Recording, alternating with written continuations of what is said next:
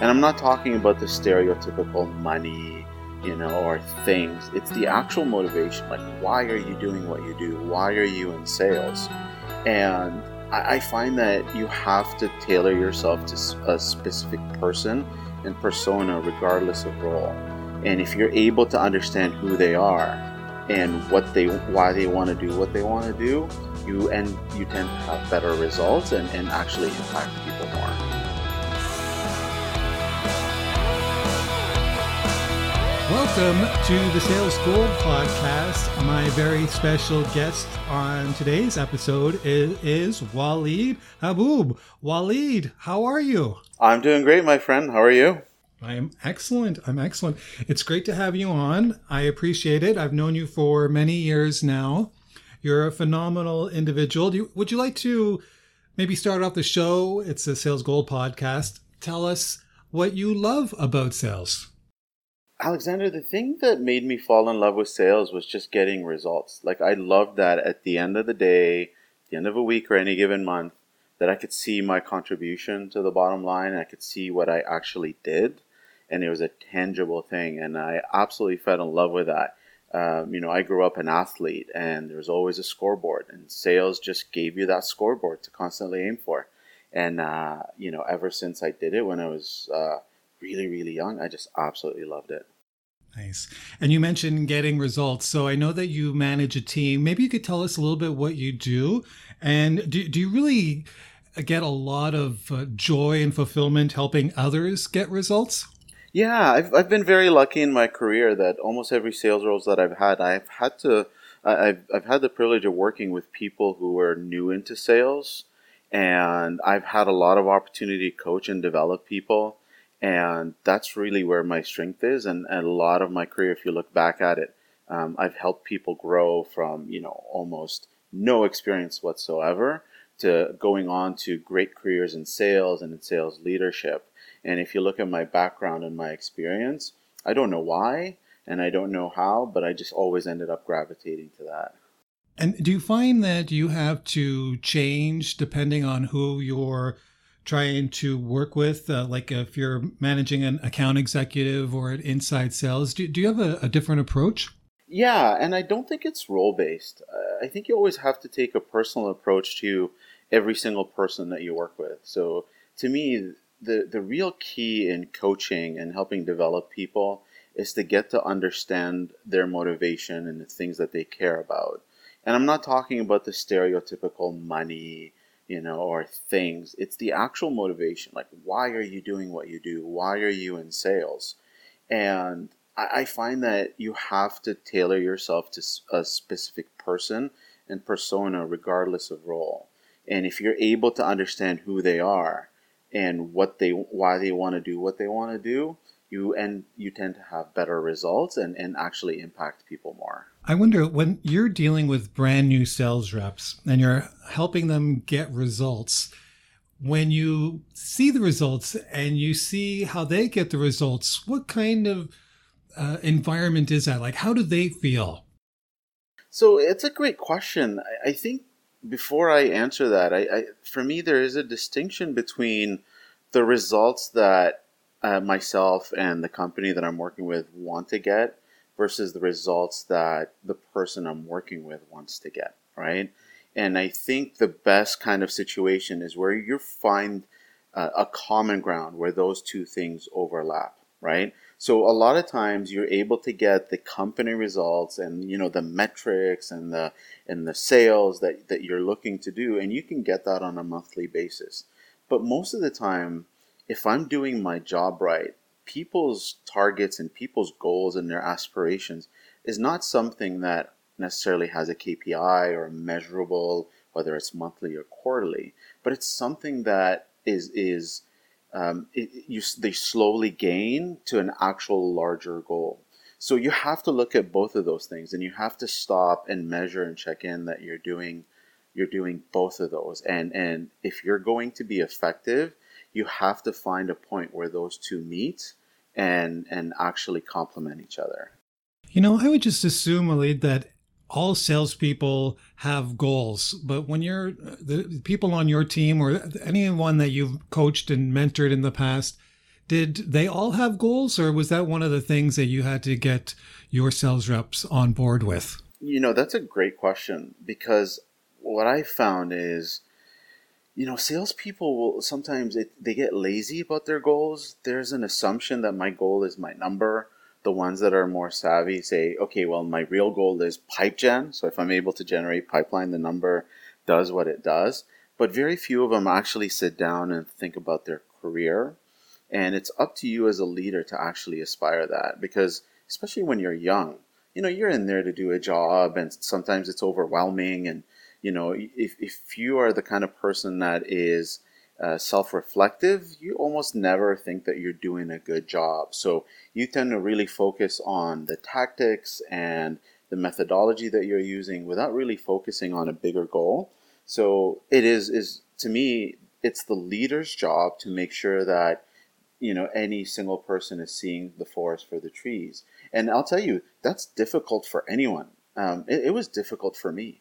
It took me a while to understand that I have to spend a certain percentage of my week focusing on personal development and the things that I have to do. And I only ended up doing that because someone gave me one, feedback, two, permission to go do that. And every good leader will pass that on to the next generation.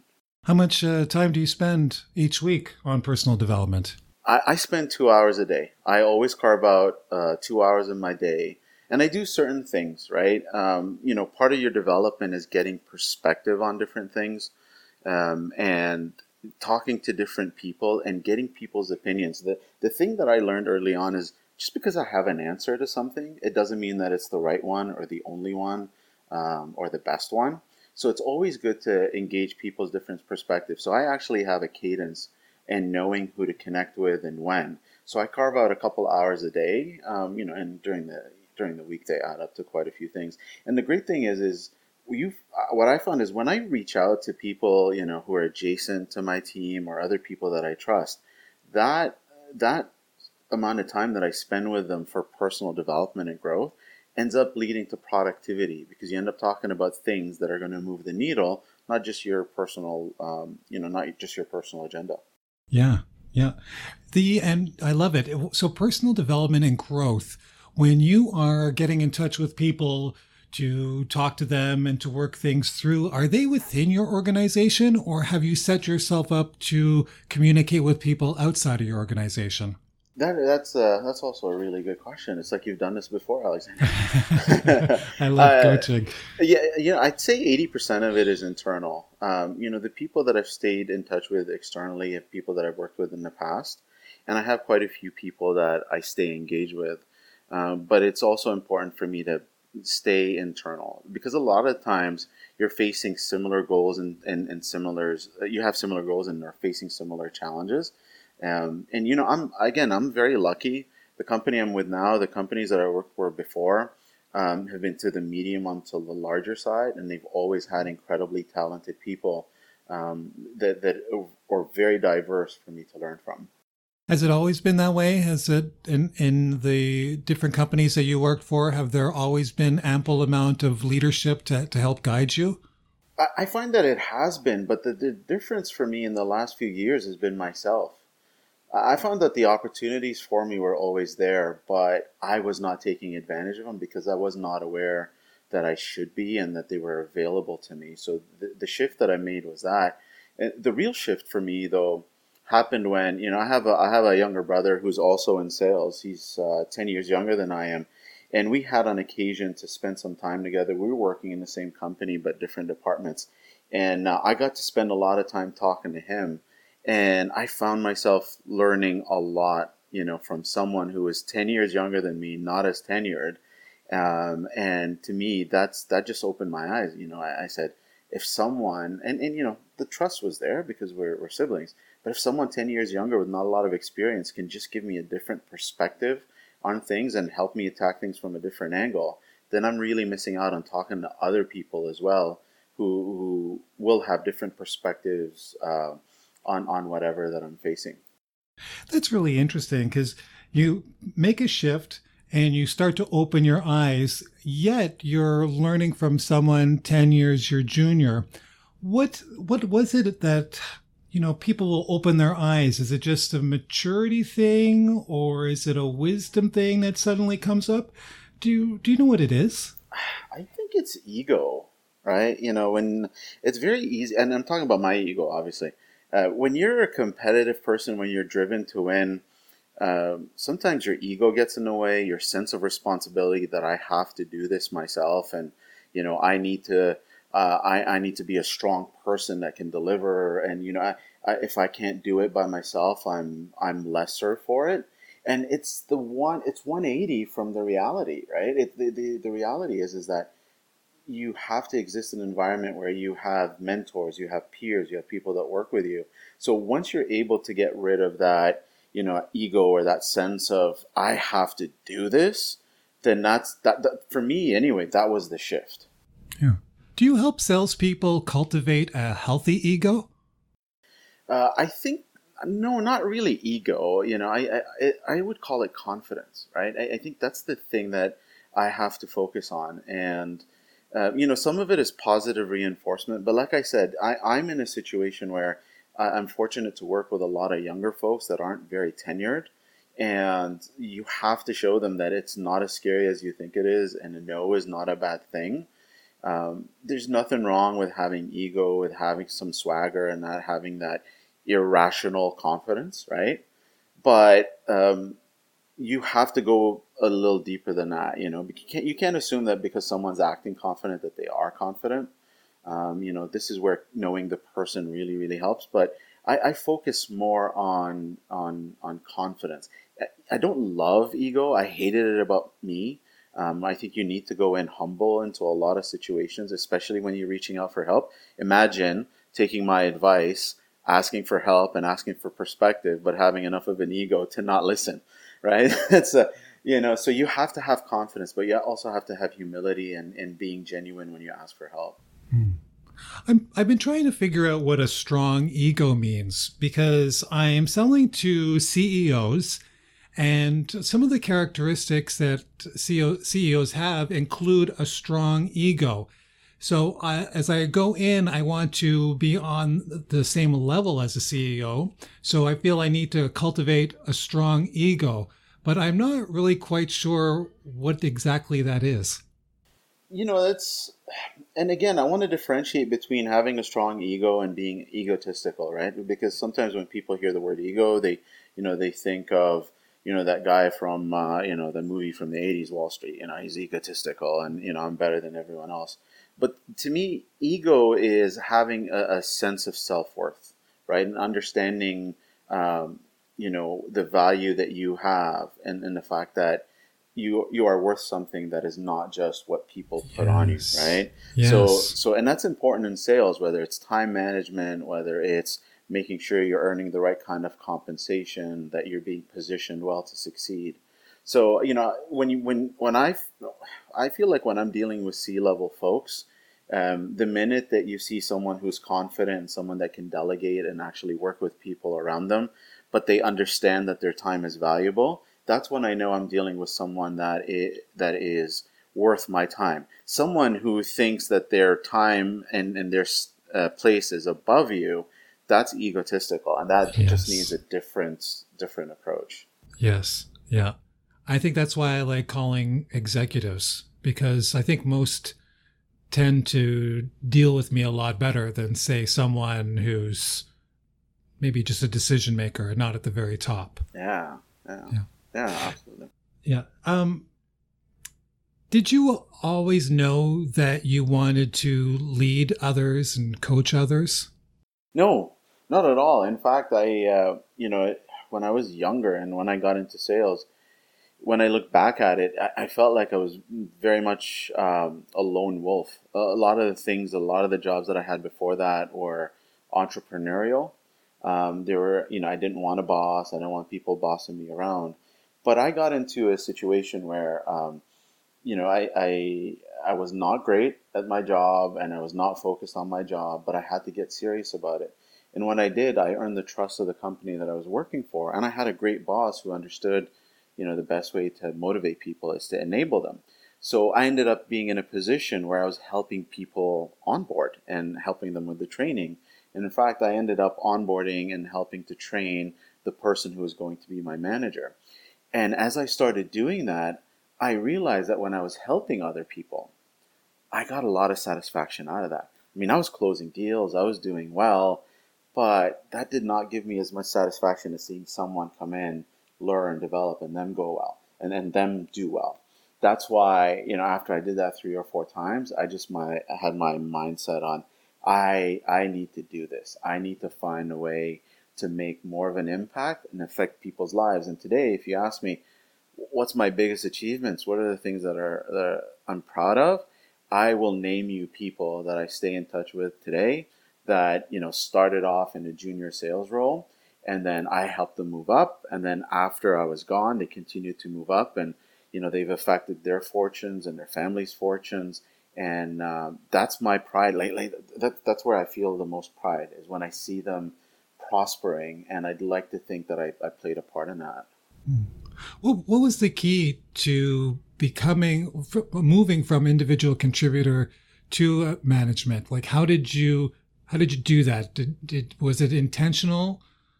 Were you in a good position? Was there a little bit of luck? How did that happen? All of it, all of it. I think anyone that's looking to get into leadership or move up anywhere, you need to pick your spot. But the one thing that made a difference for me was finding that one person that believed in me and was willing to invest time and give me that break. Now, break sounds like I don't want it to sound like it was lucky. I was whining about it a lot and I was demanding it quite a bit. But I found that one person that I got to trust me and gave me responsibility for me to go make mistakes and learn and develop. And you have to do all those things, right? You have to show that you can do the job that's at hand, that you're passionate and you're dedicated to do the next work. But you also have to find that one person that's willing to invest the time in you. You need that sponsor that is going to help you build your brand, build your skill level, and ultimately give you a shot. Hmm. Your sponsor, so like your champion. 100%, yeah.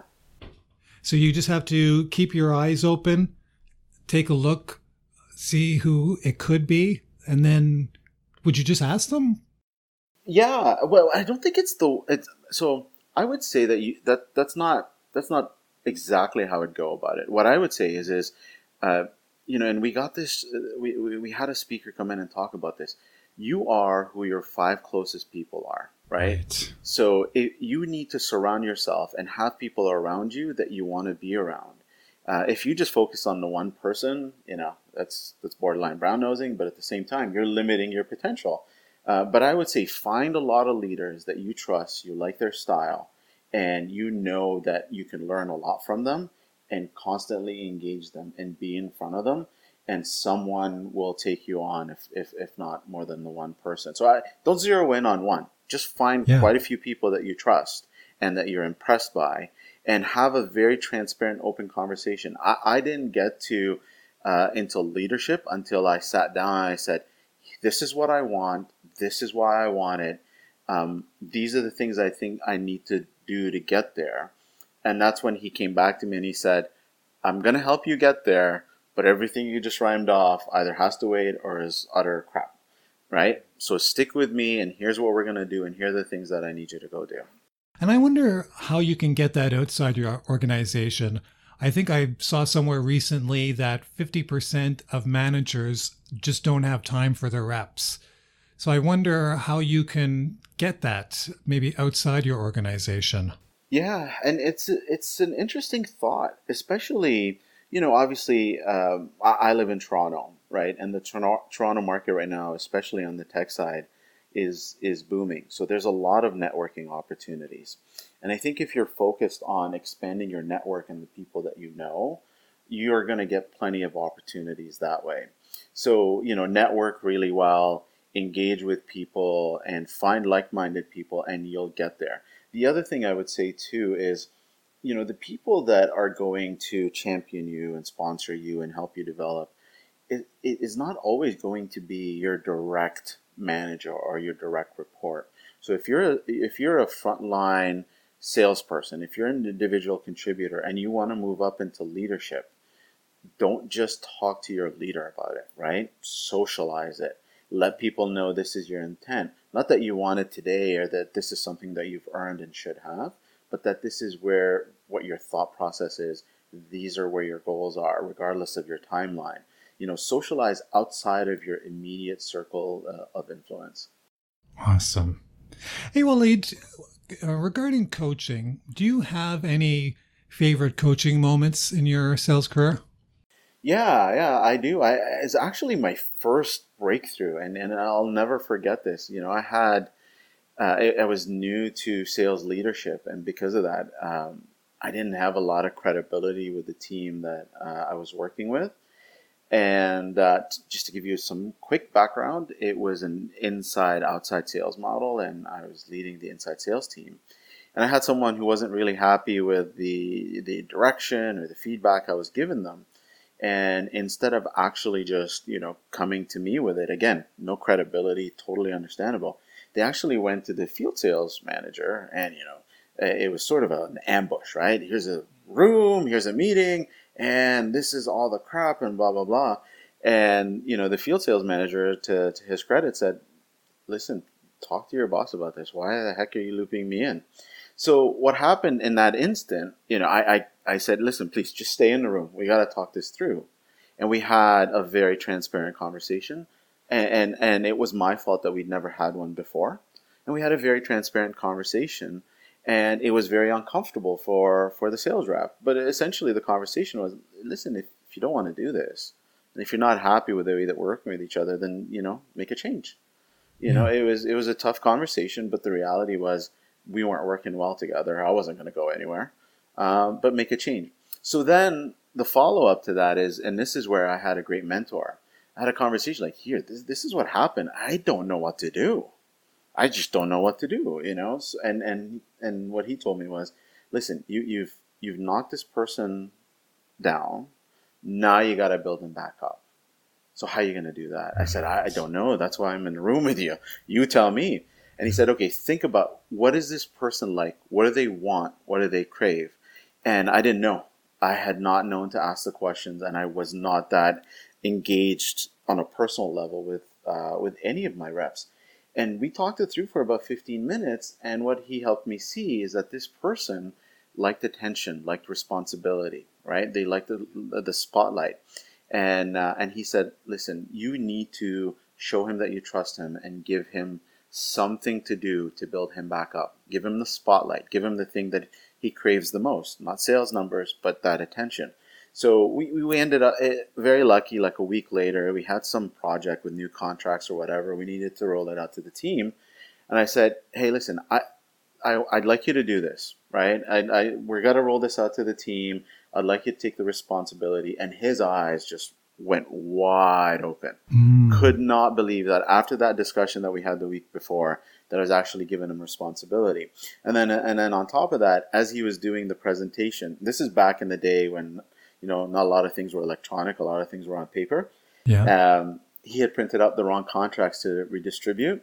And the whole team was in the meeting. So I grabbed them and I said, folks, I apologize. I printed out the wrong contracts. I'll be right back. Just give me 5 minutes. You go through the first set. I'll have the second set printed out. I went and I got them. And after that, we were fantastic. He was super engaged. The trust was rebuilt immediately. And we stay in touch to this point. And I'll never forget that my whole philosophy around, coaching and understanding people on a personal level and their motivation all comes from that moment. Wow, amazing. And do you find that when new people join the team, it's really the start is trust? Yeah, it has to be, but I have a different way of building that now than that long story I gave you. So my philosophy on trust is this: trust isn't something that someone has to earn, and I hear people say that about trust and respect. I have a completely different view on it. To me, trust, respect, that's something that I'm going to give you, and you'll have an opportunity to lose it. So I'm going to give you that right up front, right? So whenever someone new starts on the team, the initial thing is, let's have a transparent conversation. These are what my expectations are, and this is what we do. But for me, after that, in order to get people to actually share and open up, you have to do that yourself. And it's not easy. You have to be vulnerable. You have to put yourself out there if you want people to put themselves out there as well. So I'm fortunate that I've had enough repetition. I've made enough mistakes that I know how to get there quickly. So the transparent conversation, the implicit trust up front, and putting yourself out there, it helps develop that right away. Yeah. I think that you'd hear the word vulnerability. If you show vulnerability, you're showing weakness, but it's not that way at all. It's the opposite, right? It's that's the ultimate strength, is when you can put yourself out there and be vulnerable, and not really worry about what happens. This question might be out of left field, but it just came to me. But Walid, do you think about your legacy? You're making me feel old. I don't. I don't think about my legacy, and it's hard for me to speak further than that, because I haven't really thought about it. But my immediate reaction to legacy is, I think the legacy is in the people, and I personally have not built anything that I could say is big enough to be a legacy. Everything that I've done with the help of others. I've helped with the engagement of others, whether it's people helping me in my personal life to allow me to develop professionally, or people supporting me at the professional side to help me develop and help me drive success. I don't think about my legacy right now, Alexander. I think I have 3 young kids. If I'm lucky enough that they grow up, that it's memorable and they make an impact, that's great. But I just focus on maybe my focus is helping other people find legacies. How about that? Yeah, no, that sounds good. I mean, you think about it, all the people that you've touched, you've helped their career, you've helped them grow, and maybe they've moved on and they've been really successful elsewhere, and they've had an effect on their families and the people in their life. I think that probably qualifies for your legacy. I'll take it. What has selling done for your life? It's helped impact my family's fortune a lot. That's the easy answer, but the thing that really made a difference for me is, and I there's no explanation for this, but the skills that I learned in selling and sales leadership, and again, I've been fortunate to work with companies that have invested a lot in my development. They're transferable skills. There are things that I learned that helped me do my job, that have helped me in how I engage and interact with people. They've helped me in my personal life. They've helped me with my professional relationships. If the number one adage in sales is, you listen a lot, you speak less. And I was not a person like that at all. And that is an example of one thing that changed with me, that has absolutely impacted me a lot. The other thing that's big for me, and if you spend any time with me, you'll know that, when it comes to conversations, I'm an inch wide, mile deep, and I ask a lot of questions, and I'm very curious, and maybe that helped me in sales, but maybe sales helped me with this. But I get really curious to the point where I've got to reel back, because sometimes people are looking at me like, "Aren't you a little nosy dude?" Yeah. Curiosity is a really great trait for a salesperson. Yeah, and genuine curiosity, right? Genuine curiosity can be good, and it served me well, right? I just have a general, the joke that I have is my wife and I will be driving, and when we stop at a red light, we'll see people crossing the street, and I just turn to her sometimes and I say, "I bet you she's got a really interesting life story." All right, before I ask you your best piece of advice, I'm going to put you through the Sales Rapid Fire Trivia Challenge. Okay, so here's the instructions, Walid. I've got 15 questions. I'll give you 60 seconds to answer all 15. It's not going to happen, but you never know. If you're stuck, just say pass, and I'll move on to the next question. Okay. So let's see how many you can answer correctly. I'm going to put 60 seconds on the clock. The Okay. clock will begin after I ask you the first question. Are you ready? I am ready. The average spend on training per sales rep per year is A, $8,788, B, $773, or C, $1,947. C. What is telephonophobia? Pass. Who sold Alaska to the United States, Russia or Canada? Russia. True or false, 92% of all customer interactions happen on the phone. True. In Arthur Miller's play, Death of a Salesman, what role did Willie Loman play? He was a salesman. If you had to eat two frogs, which one should you eat first? The first one. Who wrote The Greatest Salesman in the World? Pass. What sells more, Coke or Pepsi? Coke. 64% of salespeople who fail do so because A, they're in the wrong job, or B, they cannot sell. A. Sales of these peaked in 1987. Cassette tapes. What will move you forward and closer to your goals? Planning. What was prohibited during Prohibition? Alcohol. Are you allowed to sell your soul on eBay? Yes. All right, very good, very good. What do I win, Alexander? What do I win? Well, in season number 2 of the Sales Gold podcast, you are the champion Hey! so far. With, okay, how many you got here? 1, 2, 3, 4, 5, 6, 7, 8, 9, 10. 10. Okay, Wow. which ones did I get wrong? Okay, you're not allowed to sell your soul on eBay. Okay. Apparently, someone was trying to sell their soul, and then they created this policy that you can't do that. Sales of these peaked in 1987. 22% of American homes had waterbed. Waterbed. That makes a lot of sense. Yes. Waterbed. Let's see. You got Coke. Who wrote The Greatest Salesman in the World? That's Og Mandino. Okay.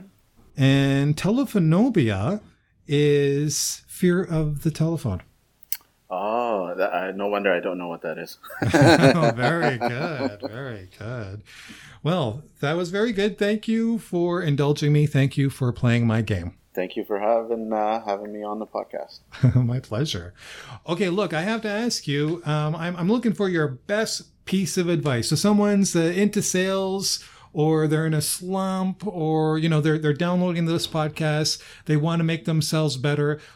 What's your best piece of advice to the sales professional out there? You are not alone. This is not your responsibility alone. There are people out there that want to help you, that should be helping you. Reach out and ask for help. Get rid of your ego and make sure that you're getting help, because you are not alone in this, and it's a team game always. And if you find yourself in a situation where you're not getting the support and you're not getting the help, change your situation. Go to a spot where you have that support, because sales is never a one-person show. It should always be a team sport. Yeah. So if you're not getting your help, then change your situation. Just like make a move, right? 100%. 100%. You if you're going to succeed in sales, you got to give everything, and you got to make sure that you're in an environment that gives back. Right. I mean, sales is the greatest profession in the world, in my opinion. And you can be very successful. And if you just have some help, I mean, we all need help, Walid, right? Yeah. Just get some help to be successful. Yeah. No one's ever gotten to the finish line on their own. They always have people around them. Yeah. Hey, I'm sorry. I meant to ask you this, and I'm a little late. But in terms, talking about help, do you want to give any of your sales mentors a shout out? Any of my sales mentors? Yeah. Sure. Look, the best people that helped me in my sales career initially is Rob Ray. Rob, if you're out there, I've told you before how much of an impact you've had on my career and life. Thank you very much. Dan Crouch as well. He's the first person to, challenge me hard, not just develop me, but challenge me. Dan, thanks a lot. And my current leader now, Jeff Kenny. I've been working with him for almost 4 years, and He gives me the space to make mistakes and relies on my judgment, and I'm eternally thankful for him. If I'm good at what I do, it's because of the people that I've worked with and worked for. Nice. So Rob, Dan, Jeff, good job, gentlemen. Thank you all.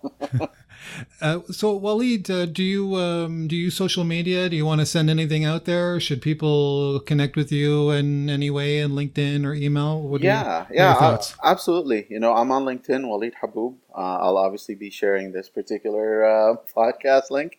But look me up if you have any questions. If you're one of those people that feel like you're not getting the support that you need and you're just looking for advice, I'm more than happy to help any young professional with their career. Nice. Thank you so much for coming on the program, Walid. Thank you very much for having me.